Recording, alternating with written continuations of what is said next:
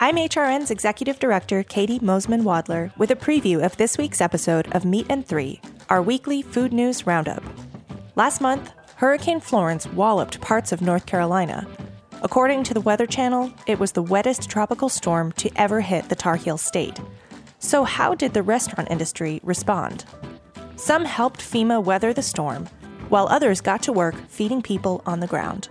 We just walked in and said, we know how to cook, what can we do? They said, I need you guys to just cook 150 pork loins. And we were just like, okay. Now the attention needs to be on Florence's long-term effect on North Carolina's farming community. The general mood of farmers is one of certainly resilience, and almost feels like it's the normal course of business to just get hit by a gigantic hurricane and need to just keep on going. So tune in to this week's Meat and Three on Heritage Radio Network, available wherever you listen to podcasts. Today's program is brought to you by 100 Bogart Street, a co-working and event space in Bushwick, Brooklyn. Learn more at 100bogart.com.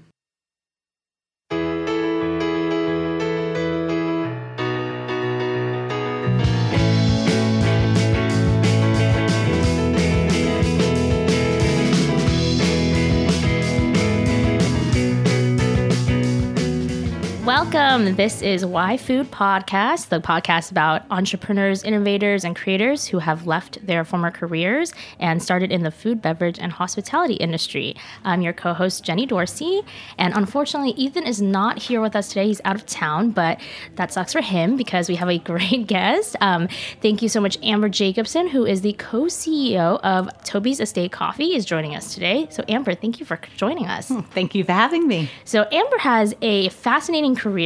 She started touring bands and musicians, very famous bands and musicians. She can give us a little peek later around Australia, and is the worldwide producer for Dirty Dancing to this day. But she's also the co-CEO of Toby's Estate. So can you tell us a little bit about how that happened? You had a friend who approached you, and now you guys have a thriving coffee business. Yeah, I always tell the story that two bozos walked into a bar and decided to start a coffee shop, but that's not the truth.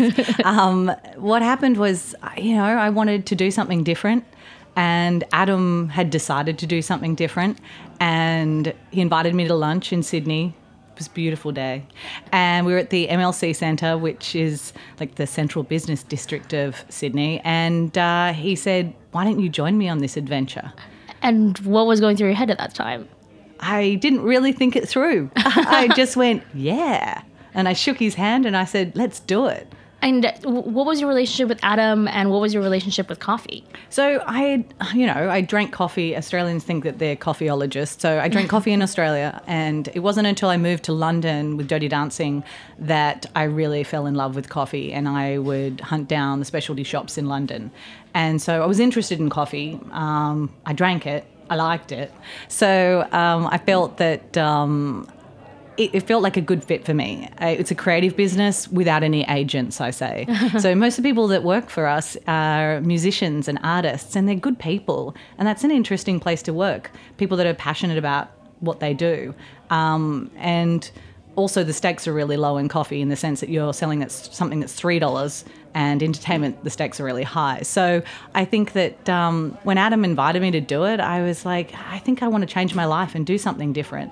And can you tell me more about when you were saying, like, you wanted to do something different, you wanted to be more creative? What were you doing at the time? Like, you were doing something creative, but it was not exactly... Yeah, I was. I mean, I was producing Dirty Dancing. I think we'd just opened in, I think, the US tour, the first one, or maybe Canada. I think we were in North America. I think we were in Canada, in Toronto, and I'd just come home to Australia, and the show was also in Germany at the time. It was still playing in London, and I did want to change things up. I was also going through a sale of a venue that I represented and owned in Auckland, in New Zealand.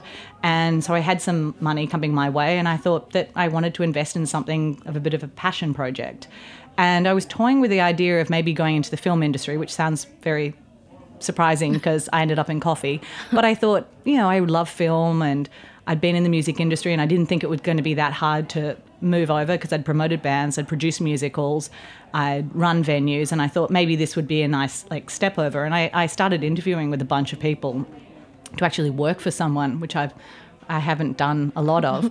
And then this opportunity came, and I thought it'd be way more fun. So, yeah. And you come from a musical family as well. Yes, my dad is a musician in Australia. He's a very famous man. I had a lovely upbringing with a famous father back in the day when it was good and there was no social media and people liked famous people and they weren't mean to them. And what were some of the bands that you were toured around Australia, if you could tell us? I know, you always feel like a bit braggy and silly, but, I toured... Pearl Jam. I did the Australian tour of Barbra Streisand, Bee Gees, Bruce Springsteen, Usher, Foo Fighters, Elton John. That's awesome. But I also toured some really small bands that, what are they called? Fidelity All Stars or something. Some really small bands that just totally tanked and didn't do very well, but they were great bands. And you still had fun. So. I still had fun. And I have to say, I really enjoyed the touring business. It was a tough business because in the end, it's all the margins and the deals that you do with these people are really tough. And that's probably what pushed me into producing theatre, because you ended up sharing such a small piece of the pie and it was a high risk and you had to put up a lot of money for these bands. Because they have an enormous cost to tour. I mean, I don't think that's the case anymore with these 360 deals and things like that. I think it's a different time. But it was really fun up until you start talking yield management and merch splits with the band. And then you're like, oh, I'm in the business. Yeah. This is not as fun. But sound check's always good. Can you tell us more about the business skills that you took from the touring business as well as producing theater to coffee, which does seem very different, but there are some similarities in there? Yeah, I think, it's just the business. And so the skills that I bring to the business, I'm not a creative person myself, but I really respect and appreciate creative people. So I think that makes me a good partner because I'm always looking to hire the smarts of the creative person. And the problem with creative people is they don't often realize they need someone like me to realize their dreams because I'm good with the numbers. I'm also good with the details of contracting and I can run a process. I'm a good project manager.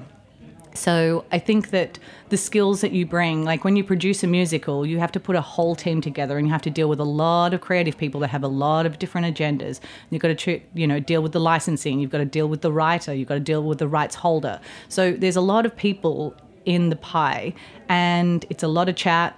It's a lot of listening, a lot of understanding, and then coming up with your vision and then just pushing that through. You don't make a lot of friends all the time, but I think that you can keep a high level of respect if you're just honest with everyone about your vision for the piece. And I suppose that's where I came to Toby's. I was like, well, this is what we want to do. I need to hire everyone. I didn't know anyone in the coffee industry, so we hired all American smart people and we built a coffee business based on the smarts of these other people, these good creative people. And when you started, you were a wholesale business. So we thought we were just going to be wholesalers. And what that means is we would roast our own coffee and we would sell it to a cafe, grocer or whatever. It turns out that's a really slow business to grow. And considering that I had no, experience in the coffee business, the first 2 years were very tough. The first year we lost money, second year drowning, not waving.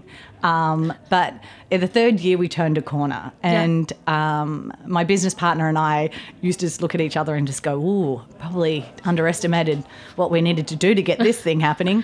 But that's fun, that's the journey. But we actually thought it would just be wholesale. The wholesale business took ages, 2 years to become profitable, whereas our space in Williamsburg, which was a deserted street, and I can take no credit for it. My business partner was like, I want to take you to Williamsburg. I think this is the place. And I was like, where? In Brooklyn? Yeah. And we went to Williamsburg, deserted North 6th Street, which is now So, yeah. So over, we've got a North Face opposite us and a Lululemon next door to us. It's crazy. We're certainly not paying the same rents as them. But when we went to Williamsburg, we were really surprised at how much residential there was and how many artists and freelancers lived there. And day one, they just sort of crawled into our cafe and never left. So we were really lucky. The retail business basically propped us up for the first 2 years, and that's where our cash flow came from. And then retail opportunities came to us because we'd actually created Lightning in a Bottle, this great retail experience, and it turned out we were pretty good retailers. So now how is the business split? Despite our best efforts to try and make wholesale bigger, we continually just end up 50-50. Is that okay? Is that... You know what, it's okay because Adam and I, we have this revolving 3-year business plan that we probably have never followed. So it has the skeleton of a good idea. But I think when you have a business with a like-minded individual, you take opportunities that come to you. Yep. And that's what we've done. Someone comes to us and says, this is a good idea, and if we have the cash at that time or we don't, we make it happen or we don't. And I think that's how we've grown the business. It's probably a bit scary for people that like to live in hospital corners, but I think the true value of an entrepreneur is seeing a good opportunity and going, oh, I'm biting off more than I can chew, but let's just do it and just all in. When you did that and took the first step, like the first 2 years were really hard. What were you and Adam talking about? What was going through your minds, or like what were the kind of decisions that you were making as you're seeing like, oh, the business it's moving, but it's not where we need it to be? Yeah, I think that it was complicated because of cash flow. Mm-hmm. And I think that's the number one thing I tell people is like get a good accountant or at least manage the finances yourself and try and hold on to as much money as you humanly can, because that's what really kills small business, lack of cash flow, because people don't pay you. I mean, that's the reality. Wholesalers just don't pay you. And you have to wait a long time for the money, whereas the lovely people that come into your cafe give you their $3 for the coffee straight up. So I suppose that it's good to have, we were lucky that we had that part of the business already up and running to allow us. But I think that having a legal team and all those sorts of things and all the contracting in place, that also is a ginormous help to the business. What were your friends and family saying when you decided to take this leap? Yeah, well, I was already living in New York, so that was pretty easy for me. But Adam actually had to bring his family over. Where was he? He lived in Australia. Okay. So he moved from Sydney to New York with his wife and 2 kids. And our parents actually know each other because we went to preschool together. And we grew up around the corner from each other. We live like a 10-minute walk from each other. Still do, actually. My parents still live there and so do his. So they were all a bit surprised, but because we were so close and we were like brother and sister, I think our families were more supportive than our friends, who all thought it was the worst idea ever. They said this is going to end in tears. But it's been a fantastic partnership. Why do you think that is? A healthy respect for each other's skills, I think, and we trust each other. So I think that's what you need to start off a partnership. I'm terrible in my personal life, but I'm good in my business life, and I think I've got a great partner for the Toby's experience.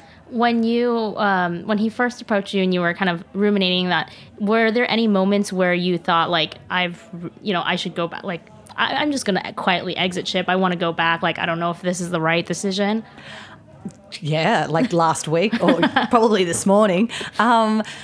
Yeah, I think you just have to dust yourself off. There was times when we opened and I get a phone call and no one had opened the cafe, and the kitchen staff would call me and I'd have to go and work the register. And I'm really shit at working the register. I mean, I certainly can't make coffee to this day. I can do a pour over, but that's about it. It's constantly challenging, but it's also constantly fun. So I think that's... What does fun mean, though? Yeah, that's the rub, isn't it? What does fun mean? Being proud of what you've created. We have like almost 100 staff. That's kind of cool. Yeah. Giving new people opportunities, making great coffee. Like every time I get up and I think, oh, I really need another hour's sleep, or I really need a massage, or I really need this, but I know there's a beautiful cup of coffee waiting for me. And I have to say that's fun. Every time I go into one of our stores, someone wants to make me an exceptional cup of coffee. And that's just joy. You can't get anything better than that. One of the things you mentioned when we were sitting at lunch earlier is that you guys do spend a lot of money on these stores, making sure it delivers the right customer experience, helps drive the wholesale orders, and you might over-index a little on the stores. Can you kind of talk about your approach to seeing the stores as not only like a revenue stream, but also a marketing vehicle? Yeah, I think that our retail stores, they drive wholesale. And so we don't have a retail strategy in the sense that we're going to open a Toby's on every street corner. We've taken this new space in Bushwick because we don't actually have a massive presence in Brooklyn. We sell the majority of our coffee in Manhattan. And even though we have the Williamsburg store, as all of our staff are telling us, Williamsburg is dead. It's like Soho. I mean, I don't know. That's true. I really don't think it's true. But anyway, the idea of coming into Bushwick opens us up to a whole new market. The same goes for like Long Island City. Yes. We were approached by Rockrose, a real estate company, and they said we're looking for an amenity for all of our offices, and there's lots going on in LIC, and we would never have looked at LIC. Yeah. And then once we moved to LIC and we committed to it, we've opened ourselves up to Queens and been able to open up to an entirely new sort of group of opportunities. And the reason that we do that is from marketing, because you can't really market your business these days in a traditional sense. Social media is obviously to a point, but really it's a word of mouth game, which is very similar to the entertainment industry. Yeah. Like you can make the most beautiful ad for your film ever, or a musical, and if your show sucks or your film sucks, no one's going to go because the word of mouth will kill you. So we use these stores as word of mouth. So people go in and get a great experience, and that way wholesalers look at us as people that are able to achieve good retail experiences is what they want for their business. And it also gives us new customers to drink Toby's coffee in their homes. And I think that was one of the turning points for our business being wholesale retail, is that we really saw it as an opportunity to connect with our consumers through retail coffee and education and teaching them how to brew better coffee at home. So we were like, we've got to get more people to take Toby's home. Yeah. And I suppose that's probably why retail and wholesale end up being neck and neck, because we keep on developing new strategies to help retail. But we do overspend in our cafes. Like we have really expensive coffees on bar. All of our staff are really well trained. They go through a certification program. Like we're really invested in education for our staff so that they know the most. So that people come into the store, they get a great experience. And I think that just enhances our ability to sell our own product to wholesale. Can you talk more about the education program? It's like you guys have you have a director of education. You are very invested in making sure that people see coffee as like a career. And so how does that work? Yeah, I mean, I think coffee is just the ritual for everyone in America, which is fabulous to have a coffee business in. But our education department is our biggest department. And I think that one of the things I come to Toby's with is I am just a regular person that doesn't have exceptional coffee skills. So I look at what I need, and things that I needed was to understand how I store my coffee, how do I brew my coffee, how do I, weigh out my coffee? Do I weigh out my coffee? I didn't even know coffee was a fruit before I got into the industry. So, I think that led me to think that a lot of other people didn't know that. So we wanted to beef up our education department so that we could help identify what our consumers didn't know about coffee and get them to take Toby's home and brew their own coffee, because being able to make your own coffee is actually a really inexpensive experience compared to getting into wine or getting into fancy Michelin star restaurants. It's actually a really easy sort of entry point. And for our wholesale customers, we can roast the most spectacular coffees that have been sourced meticulously by our green buyer. But if they don't have a clean machine and they don't have someone that knows the brew parameters, you can completely botch it. And we realised if we wanted to grow our business, we needed to keep the quality there. And a lot of coffee companies had been out there saying, oh, well, we won't work with you if you're not good enough. Well, we decided that we'd say, look, we'll work with anyone because we'll train anyone. We have this spectacular education department run by Ali Karan. She's been with us for I think 5 years, a long time. We've only been open for 7. And she has designed many different courses for people that own restaurants, people own cafes, hotels, our own cafes, and developed a program which allows us to train people to be able to make coffee in a great way. And I think our most successful program that we do is our own internal, which is the Bar Back to Barista, which is we hire people that want to become baristas. They've got no skills, but they're friendly. They work as a barback for 3 months, and then they enter into our coffee program. And most of those people end up being managers in our stores because they've got the right attitude and they've been trained the way we like it, and they present our coffee beautifully. Or they get poached by our wholesale partners, which kind of sucks, but that's life. How do you cultivate that? I wanted to say foster and cultivate at the same time. Fostervate. It's a new word. Cultivate that culture at Toby so that not only are you attracting the right talent, but you're also maintaining it. We just have spectacular staff. I mean, they're really good people. I think, we try and cultivate a friendly environment. That's our 2 key words. We're friendly and sophisticated because we have an elevated coffee experience, and friendly because we're not going to tell you how to drink your coffee. Yeah. We're going to just let you enjoy it. And I think, the whole third wave thing, that coffee was so special and all that sort of palaver that everyone, they had the coffee shop memes about people just being mean to people when they're going to coffee shops and things like that. It's just so 10 years ago. And I think we want creative people on our bars. Most of the people are like musicians or actors or artists, and they're in a creative pursuit and they like coffee. I mean, it's pretty simple, and they just want to talk about it and enjoy it. And most people want to talk about coffee, how they like it, and not feel bad about it. Like if you like a dark roast coffee, good for you.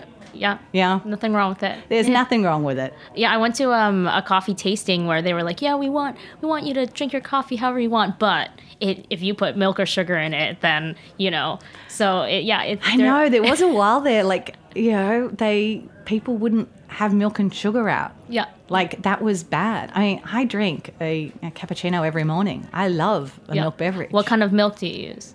Oh, I'm so uncool. I have 2%. Oh, 2%? I know. I haven't heard that in a while. Okay. Hey, it's so uncool. I shouldn't have said that. We should probably get rid of it. The only reason we have it is because I drink it. The number 1 drink is whole milk. Oh, the number 2 drink is almond milk, and the number 3 drink is oat milk. Yeah, what do you think about the whole oat milk situation? Oat milk has great marketing. Yes. It's so buzzy. I tried an oat milk coffee just the other day. We did a pop-up with Square and the Specialty Coffee Association in Nolita. And anyone's interested in coffee should definitely read this Square report that they put out, which basically they have all the information on every coffee shop, and they put together this big data dump of trends in coffee, and it's so interesting to read. But so we only had alternative milks there because they had no refrigeration. So, it was really good. Would I drink it every day? Probably not.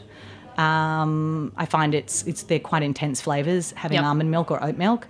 But certainly alternative milks aren't for people that are lactose intolerant. It's certainly the way the industry is moving. But I would say, the number 1 drink we sell is a latte in the cold months, and cold brew it's like literally June, cold brew overtakes, and then September 1 the latte comes back, and mostly people drink whole milk. Interesting. Well, speaking actually of, you had your fall menu launched recently. Yes. Can you talk about kind of the R&D process of making sure that, obviously the coffee shop always has staples, but have invigorating it enough with different things every season, every year, and keeping an eye on trends? Yeah, so it was very off-trend to have a fall beverage, but because my business partner and I aren't deep specialty people, we couldn't work out why. Because it's really fun to have a fun, tasty beverage. Yep. And you're not going to drink it every day. It's just, it's like having a piece of chocolate cake or something. Yeah. So Ali Karan, our Director of Education, is, a serious coffee professional. But she's completely open to all new ideas, which is it's such a gift. And she was like, yeah, I'm on board. And so we ran a competition. That was our first one. Okay. And one of our educators who was a barista, who became a manager, who is now one of our educators, we ran a competition that they could travel to Origin, to Panama, to go to a coffee plantation. And if they invented a drink. So we had like lots of applicants, and she made the maple sage latte, and it was a spectacular success. And she went off to Origin and got to tour some coffee farms where we buy coffee from. And so I think, we just have fun with it. It is a competition. It's meant to be fun. I think at the Coffee Fest last weekend, we did a churro inspired beverage. We have the rosemary fig latte that just got really released. A chai matcha or something like that. Like, they come up with really crazy, beautiful experiences. And the mint julep, I think, is my favorite, which is the summer months drinks. Okay. Yeah. And how do you feel about like having teas and matchas and things alongside the coffee experience, because not everyone is a coffee drinker, but you want them at Toby's? Yeah, so I mean, I'm a big believer in butcher, baker, candlestick maker. You cannot be all three. So you've got to pick a profession, and we're coffee roasters, and that's what we do best. But we do dabble in other beverages because you cannot drink coffee all day. Mm-hmm. So we have a spectacular tea program because why not? I think we're in the beverage business with a focus on coffee. Okay. So although, our friends, Donna Chai, she has this incredible chai business, and we don't use her for chai. And they're like, why don't you use us for chai? And I was like, because it's too hard. Like, you guys are serious chai, and it would take too much for us to prepare it. And when you come to Toby's Estate Coffee, you're not going to get the best chai experience. You're going to go to a chai house. Yep. But you're going to get a great chai experience. We work with Rishi, but it's a lot easier to deliver. But you're going to get exceptional coffee. Mm-hmm. So I think that's the way we try and look at other beverages. I'm a big tea drinker, so I like our tea service with beautiful teapots and beautiful tea ceramics. And I like the service, our teas are sourced via Royal, which is a company that we work with for coffee. And we've just developed our own proprietary breakfast blend, and we've got a apple cider rubus that we've just released, which is incredible. But we're very particular. We don't want to waste too much time, because you can really lose focus when you move too far off your real passion project, which is we're a coffee company. We have the word coffee in our name for a reason. Yeah. How do you evaluate competitors? I mean, there's a lot of fields of thought on, if you're going into a market that is crowded, should you spend a lot of time analyzing them? Should you not worry about them? Should you, benchmark yourself against them? How do you approach that? Yeah, I mean, I could tell you the truth and say, I hate competitors. No, I mean, look, They keep you honest. Yeah. They keep you on your toes, and especially the little ones that come into the market and do something that you just can't do. Because, we're big now in the sense that we have 5 stores and we have over 300 wholesale clients. So we can't do some weird washed coffee that costs a fortune, because none of our customers want to buy that, or we can't afford to put it on our bars, or whatever it is. So I think that they keep you honest. They keep you always striving for greatness and inspiring and making you do things that you don't really want to do. I think once you stop looking at your competitors, you become a behemoth and you think that you're better than everyone else. I think that's sort of when you lose the creativity. Yeah. We all share the same employee pool, so they all swing in, swing out. We've got people that work for Irving Farm, work for La Colombe, work for Devotion, there's lots of Stumptown. They've all worked for us. One of our educators came from Blue Bottle, and 2 of our educators went to Irving Farm and Stumptown. So we all share an employee pool, and I think we all have a healthy respect for what everyone's doing. But I think, we're a company that grew up in Brooklyn, and we're truly a New York coffee business. Most of those companies that I just named, none of them are truly New Yorkers. Yeah. Irving Farm's outside of New York, but we opened in Brooklyn and we created a coffee company from scratch with local people. And I think we're really proud of that. And I think when I compare us to our competitors, I think, that's something that's got a point of difference that's different from everybody else. Well, with that, we're going to take a short break, and then we'll be right back. How you feeling?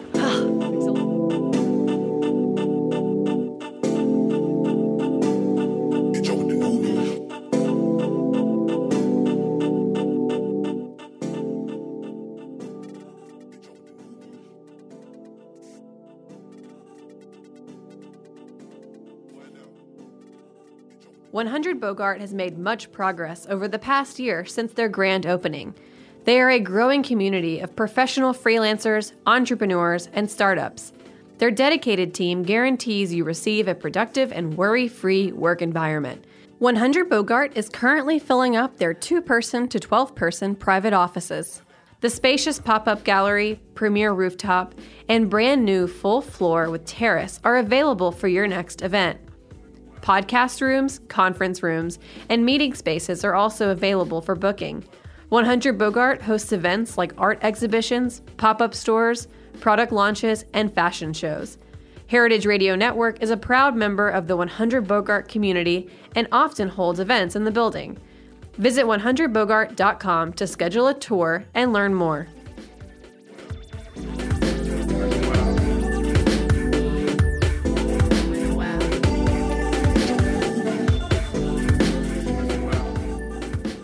And welcome back. This is Why Food Podcast. I'm your co-host, Jenny Dorsey, and today I'm with Amber Jacobson, the co-CEO of Toby's Estate Coffee. We were just talking about all sorts of coffee training competitors, but I also want to talk about sourcing, where the coffee is from and how you approach sourcing. Yeah, so this will be incredibly high level because clearly I don't source the coffee. Jonathan Withers is our green coffee buyer, and he spends about, I think it's like 3 to 4 months a year traveling.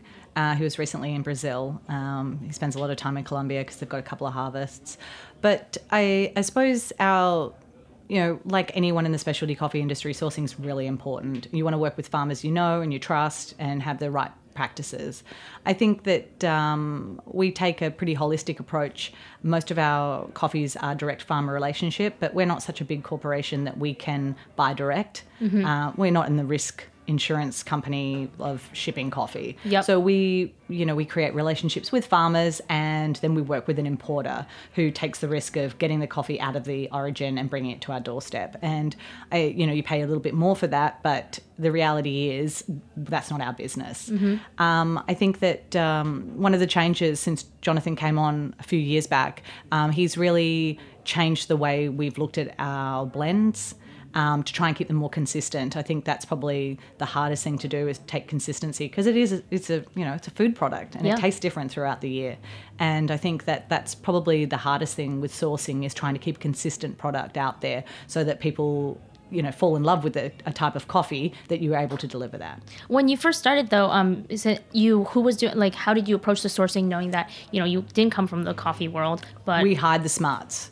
How did you know he was the right? I didn't. I had no idea. I didn't even know how to negotiate a contract for a green coffee buyer. Mm-hmm. I winged it. Like all good entrepreneurs, I bullshitted. I think that's this very, very, very learned man once told me. He was the director of the Sydney Theatre Company, and he was directing a musical for me, and he asked me why I didn't ask him to direct my first musical. And I said, because it was a crappy musical. You were never going to do it. And he said, well, I would have done it because I was in the stage of my life that I really needed a gig and no one was hiring me. And he said, Amber, you've got to understand. He said, you never know what people are going to say. You should always offer the best person the job. And don't negotiate with yourself and find, you lowering your expectations or your standards because you think you can't afford someone or you think that they're not interested. He said, always ask the number one person. So I've taken that to heart, and that was, that was back in 2000. And I really do find myself negotiating with myself a lot, and I catch myself out on it. And the thing is, when I came into this market, I tried to source the best coffee people and ask them to work for us. And what was your pitch? Well, it's a pretty easy pitch because I'm not a creative person. So the problem with creative people is they don't really want to work with a boss that thinks that they can do their job. Yep. I can't do their job. So I deliver a lot of trust. I'm delivering you the money. I'm delivering you the opportunity, but don't disappoint me. If you think you can step up to the plate and make this happen, then great. And, it could all end in tears. But the reality is I'm giving them an opportunity that you don't necessarily get at every coffee company. Most coffee companies start with the creative person, the roaster or the green buyer. And we didn't. We started we were the business people that actually really loved and respected what everyone did and wanted to work with them. So I think it was a pretty easy pitch in that sense. And I think that it means you've got to really trust your staff, but I think that comes down to your gut and hiring people that are like-minded individuals that you can have a beer with and they're not going to lie to you. Yeah. And if they've got the ability to do it, then I think you're halfway there. I also want to talk about financing. A lot of entrepreneurs always kind of struggle through how to get financing off the ground. Should they invest? Should they try to get investors? How did you guys approach that, and what conversations do you have about it? Well, the number one rule in show business is never put your own money in a show. Oh, God, money is so hard. It's just the most thankless task. Yep. And if you work for someone who has to raise money, be kind to them because they've got the worst job. Adam and I were lucky. We put our own money in, so we didn't have to look for investors. I have had investors my whole life, musicals. You literally have parcels of $50,000 on a $15 million raise. Like it's hard. You have to report to them. You have to respect them. They all have something to say, even if they've only put in their $50,000 compared to the person who put in $5 million. So it's a difficult process, investment. I think, same philosophy of hiring people that you think are right for the job. Look for investors that you think are right for the job and ask them, and if they say no, then you move on. But it is it's an enormous challenge, I think. There's some great things that weren't available to me, like Kickstarter and things like that. I just think that they're such awesome ideas and that it allows young entrepreneurs to get out there and have a go. And I often give money to Kickstarter just because I just look at it and go, good on you, what a great idea. And it could be anything. Do you think you would have done a Kickstarter if there was a Kickstarter when Toby's first started? Definitely. We'd be in way more places if we had known about Kickstarter and understood it. Just because it would be an easier way to raise money. Mm-hmm. As it is now, we use a lot of merchant financing because that's the easiest way for us to raise money because we're already working with them and they allow you, like Square and Amex, they allow you to just get cash flow. And every business needs cash flow. To start a new store, you need cash flow. And for the future, are you guys thinking about investment? Would you consider investment even though you didn't take on investment before? Yes. I think you sort of, I was saying to you earlier, you get it, and when you're young, you're all in because you've got nothing to lose. And as you get older, you suddenly have stuff to lose. Yep. And so you stop wanting to put your house on the line every single time. And I think that's, it's part of the process. So yes, Adam and I have started looking for investment and it's really hard. It's not an easy process.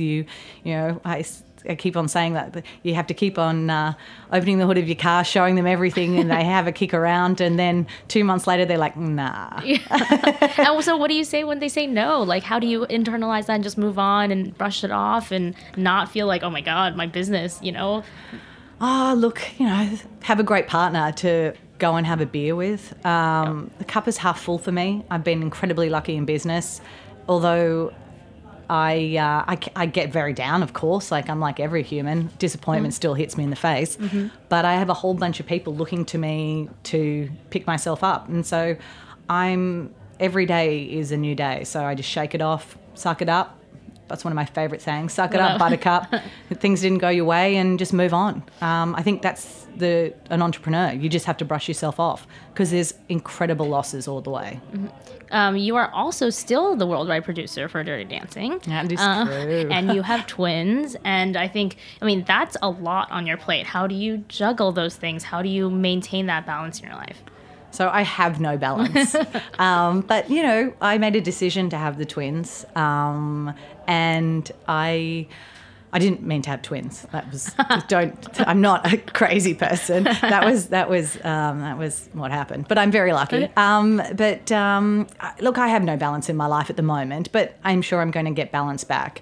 I think that, I don't know, I think you make a decision in life if you're going to be someone who is going to want to pursue a career or an opportunity, and I'm one of those people.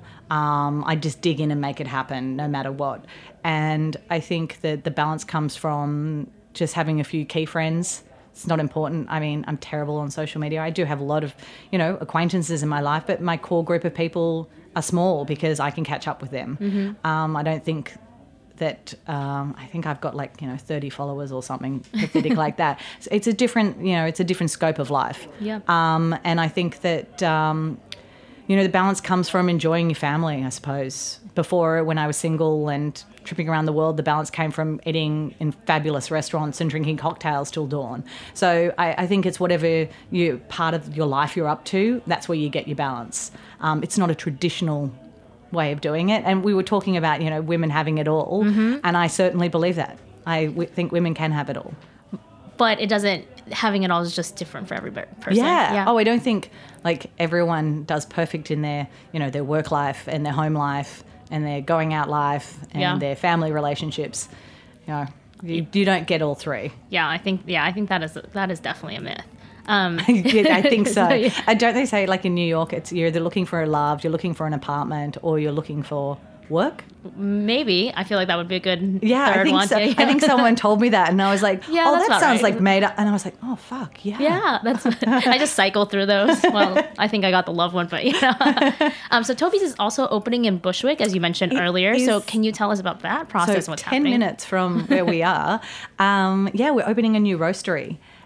Which is very exciting. It's because we maxed out at our Williamsburg space. We roast 6 days a week, and we only have 1 day for maintenance, and it was cutting it pretty close. We did look for a big roastery, but we worked out we couldn't really afford it. We couldn't really afford what we wanted. And then the opportunity came in Bushwick, and most of our staff actually live in the area, and they all thought it was a great idea. But it allowed us to stay true to what we've been doing, which is small batch roasting. So we've ended up with a roaster of the same size. It's a vintage Probat, 22 kilos. So we've doubled our capacity, but we've stayed small. And we've been able to use it to our advantage because we've launched this partnership program where we're partnering with wholesale partners that actually want to have a bit more say in their coffee program. Okay. And, they want to be involved in their own branding. They want to be involved in their own packaging.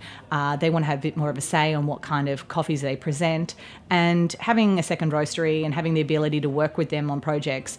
And an example of that is we're working with Dean and DeLuca. And, they could go to any coffee company and work with them, but they wanted to work with a partner and develop a program. And so we developed a coffee program for them. We developed packaging with them. We developed an education program with them, and we've rolled that out over the last year. And I think that having the second roastery allows us to have a closer relationship with partners like that. When you first started, how did you get your first partners? How did you start approaching, the small to the large? That's always a challenge, finding clients. Swallowing work. I mean, honestly, it's you're a door-to-door salesman is what you are. We did every job. I mean, we worked on the register, and then we'd go out to drinks with people, and there were some fantastic people that were early adopters. Big ups to the Van Leeuwen team. Yeah.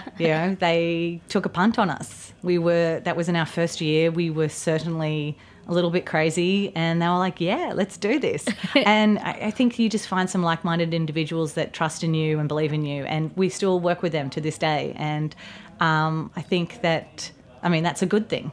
We're great partners for each other. But we were lucky, or we worked really hard, but we found a few key people that kept the doors open. Where do you see Toby's growing? Would you consider another city? Would you consider more locations in this city or another? Yeah. Well, we're certainly not into global domination, so that's not going to happen anytime soon. But, we've toyed with the idea of expanding along the East Coast. Being Australian, we would like to move to the West Coast, so we're closer to Australia, but the West Coast coffee scene is a completely different beast to the East Coast, and I don't think we could be lucky twice. So we're thinking of maybe moving into DC, or we have our we quite like Boston, maybe tow into Atlanta or something like that. Oh, okay. Yeah, it's all about distribution, so you don't have to send coffee too far away. Fresh coffee is obviously really important. We suggest our filters get used 2 days off roast and our espresso rested 5 days. So that basically tells you how far you can send your coffee to ensure that it's fresh. And I think that without compromising quality, that's what you need to do. And you also need to set up education. We have like a service tech department because you have to fix all the gear in a coffee shop. I regularly say to my business partner, I wish we'd, started a business that you didn't have to not only source and roast, but then you actually have to look after their gear, educate them how to make it, deliver it all the time, because it's It needs to be fresh. Like, it's quite a complicated business, and I did not consider that when I got into the business. So looking back, would you have done anything differently? Oh my gosh, yes. There's so many mistakes. And I think that's what makes you a better business person. That's why people with business experience, you should listen to them, because just ask them for their mistakes and they will tell you, and then learn from their mistakes. Is there where do you draw the line in terms of advice? I've heard a lot of interesting things about, don't listen to advice, you listen to advice too much, or where is like the right amount of advice, or seeking help or questions or informational interviews and stopping. So tricky. It's hard to comment on. I always tell people, this is the good bit of advice, is your accountant doesn't know more than you. They're just in a specialised sport. So I think that's how you have to look at advice, because people that just listen to their accountant or listen to their lawyers always end up with tax problems and legal problems. You need to challenge these people, because like you, they're a specialist in their field, but they need to be challenged, and you need to ask them why, where, how, whatever. So I think that's the same with advice. I mean, when you ask advice, I'm sure, I met with Peter Giuliani, who's the head of Specialty Coffee Association, and, a learned man that has forgotten more than I will ever know about coffee. And he said to me, if you ever want to run anything by me, that's what I'm here for. And I was like, oh my God, that's amazing. And I've written out my list of questions, and I'm going to call him up and ask him.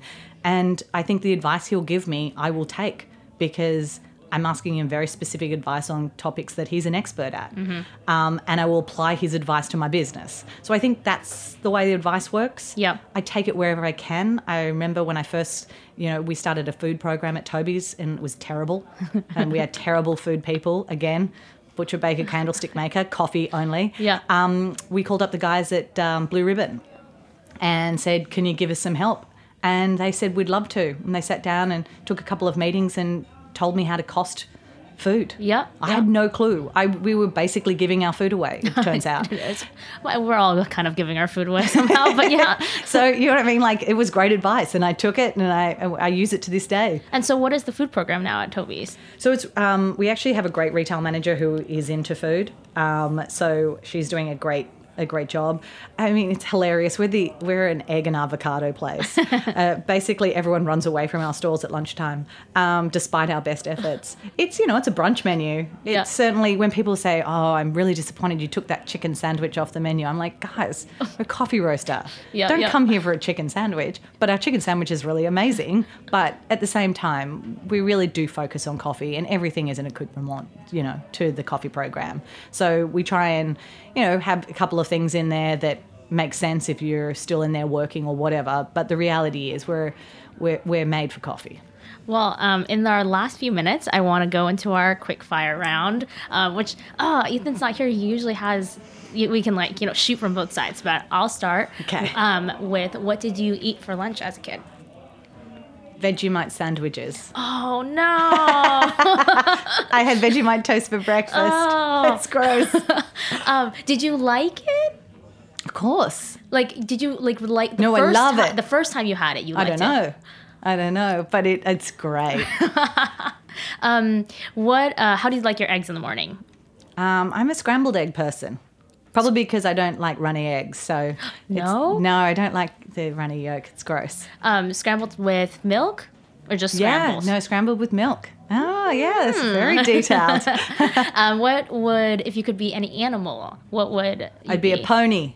Oh. Yeah. Not a mini horse? No, oh my goodness, those mini horses. I follow them on Facebook, the mini carousel horses that go into really cute. to the old people homes. Oh, beautiful. Yeah, I'd love to be a horse. If you could learn any skill overnight, what would it be? Oh, I'd love to learn the guitar. Yeah, my dad's a musician.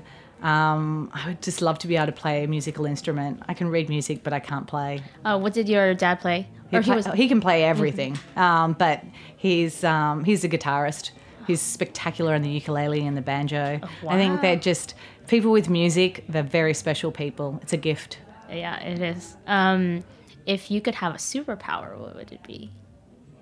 Oh gosh, what would I like? to see into the future, maybe? I don't know. No, that would be a dud. I wouldn't want to fly. I don't know. That's a terrible thing that I can't think of a superpower that I'd like. I would want to be able to just go places like without transportation, just like appear. Yeah, like in Star Trek. Teleport, yeah. Yeah, teleport, yeah. That's a good one. Maybe I'll use that next time I get asked, because that would be fun. Yeah, and just save you a lot of time and commuter trouble. You know what a good superpower would be? Be able to cook. I would love to be able to cook. I can help you with that. I'm a terrible cook. What are your daughter and son's favorite things to eat? Well, they're really into these freeze-dried food, like mangoes and strawberries. And I looked on the box and they're like just 100% sugar. I'm certainly not Mother of the Year, but yeah, they like those. Are there any professions that you hope they'll be in the future? Yeah, I suppose you do look at your kids and think what's in store for them. Yeah. Mostly, I think that life is really hard now. So just do something you really like to do. And it sounds so cliche, but really I'd like them to do something that doesn't take them away from me. But they enjoy a freedom. So I suppose like a job like if you're a freelancer or you're an architect or something, so they can still come home for Christmas. Yeah. You know, if you're working in an office and you can't and you get your 2 weeks a year, that would suck because they wouldn't choose to be with me. So I'm sure that's not true. Yeah, I'm sure it will be true. So that's what I'd like. I'd like them to have a bit of freedom in their career so that they can spend time with me and we can travel and do things, because that's what I've been able to do with my parents. My career has been that I've been able to take a lot of time and, you know, travel the world, and I get to spend a lot of time with my family. And I think that's a gift, being able to spend time with your family between life and work. That's the life balance, I suppose. What do you think is the biggest difference between coffee culture in Australia versus New York? I think New York needs coffee and Australia thinks that they know a lot about coffee and they like to drink it as a cultural experience. But I think New Yorkers or Americans run on coffee, and I know that sounds like runs on Dunkin', but I think it's just part of the day. Yep. Here in America. I think that's the difference. But Australians are very particular about their coffee and how they present coffee and what their coffee program is. I think that they're very different, but they're equally as good. So last question, what is your perfect coffee order, and what would you, if you would, eat with it? Well, that's easy. So I would order... I usually order a milk-based espresso beverage with a filter coffee, which is usually Colombian if we're in the morning, or an Ethiopian in the afternoon. And what would I have for breakfast? Well, or in the evening, whatever you would, any time of day. Well, I think the best thing to have with coffee is eggs. Oh. Yeah. So I'd probably have avocado toast with eggs and a bit of chili, which is one of our things that we have, and I eat it most days. So, yeah, that's what I would have, with scrambled eggs on top. Well, awesome. Amber, thank you so much for being here today. Can you tell our listeners where to find you and Toby's online and in person? Yeah, I mean, they should definitely come by and try our coffee. We're in Williamsburg, about to open in Bushwick, and if they ever get the gas on. So this year, we keep saying. We're in Flatiron, we're in West Village, we're in Long Island City, and we're also in an Urban Space Market. Next door to, we're in the Helmsley building, which is next door to, it's in Midtown, Vanderbilt. So, yeah, that's where we are. And we're also in lots of other places. We have some great partners, All Washers, Whole Foods. Dean DeLuca, Granola Bar, Plant Shed. There's some great, we've worked with some great people. And where should they find you online? Oh, tobysestate.com. Perfect. Well, thank you again for being here. And thank you. It was lovely. Yeah. It was a bit intimidating. But it was lovely. Thank you. And if you have questions, comments, thoughts for Amber, please give us a shout. We're at yfood@heritageradio.org, and you can always find us at yfoodpodcast.com. So see you all, or hear you all next week when Ethan's back. And thank you to the Red Crickets for our theme song, Blind.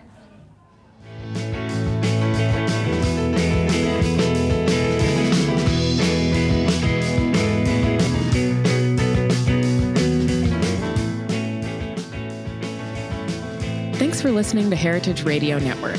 Food radio supported by you. For our freshest content and to hear about exclusive events, subscribe to our newsletter. Enter your email at the bottom of our website, heritageradionetwork.org. Connect with us on Facebook, Instagram, and Twitter at heritage_radio. Heritage Radio Network is a nonprofit organization driving conversations to make the world a better, fairer, more delicious place. And we couldn't do it without support from listeners like you. Want to be a part of the food world's most innovative community? Rate the shows you like, tell your friends, and please join our community by becoming a member. Just click on the beating heart at the top right of our homepage. Thanks for listening. I don't know how to take time when I'm still blind.